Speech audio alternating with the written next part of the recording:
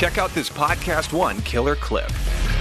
I used to live in Miami, and I've been through a lot of these hurricanes where people get in panic mode and you buy water, and people like us, we hire these people to put the hurricane shades on, and nothing happens. Right. So do you think this one's real? No, I do think this one's real. I've been there for about 14 years, and a lot of people do panic, like you said. But when the experts are saying it's going to be a Category 4, teetering on a 5, the cone's coming right through Florida, right through Miami.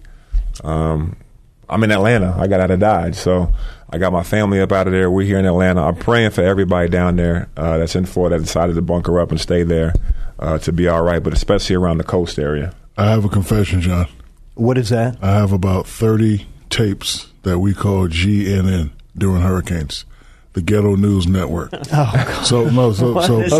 Listen. What we do in the middle of the hurricane, we go outside and we do our own reports. See, I would love that. So that's why some of them. So that's why after this, I'm jumping on the highway and I'm driving to Florida. Because you're going against the traffic. Guess what? Going into the hurricane? Yes, guess what?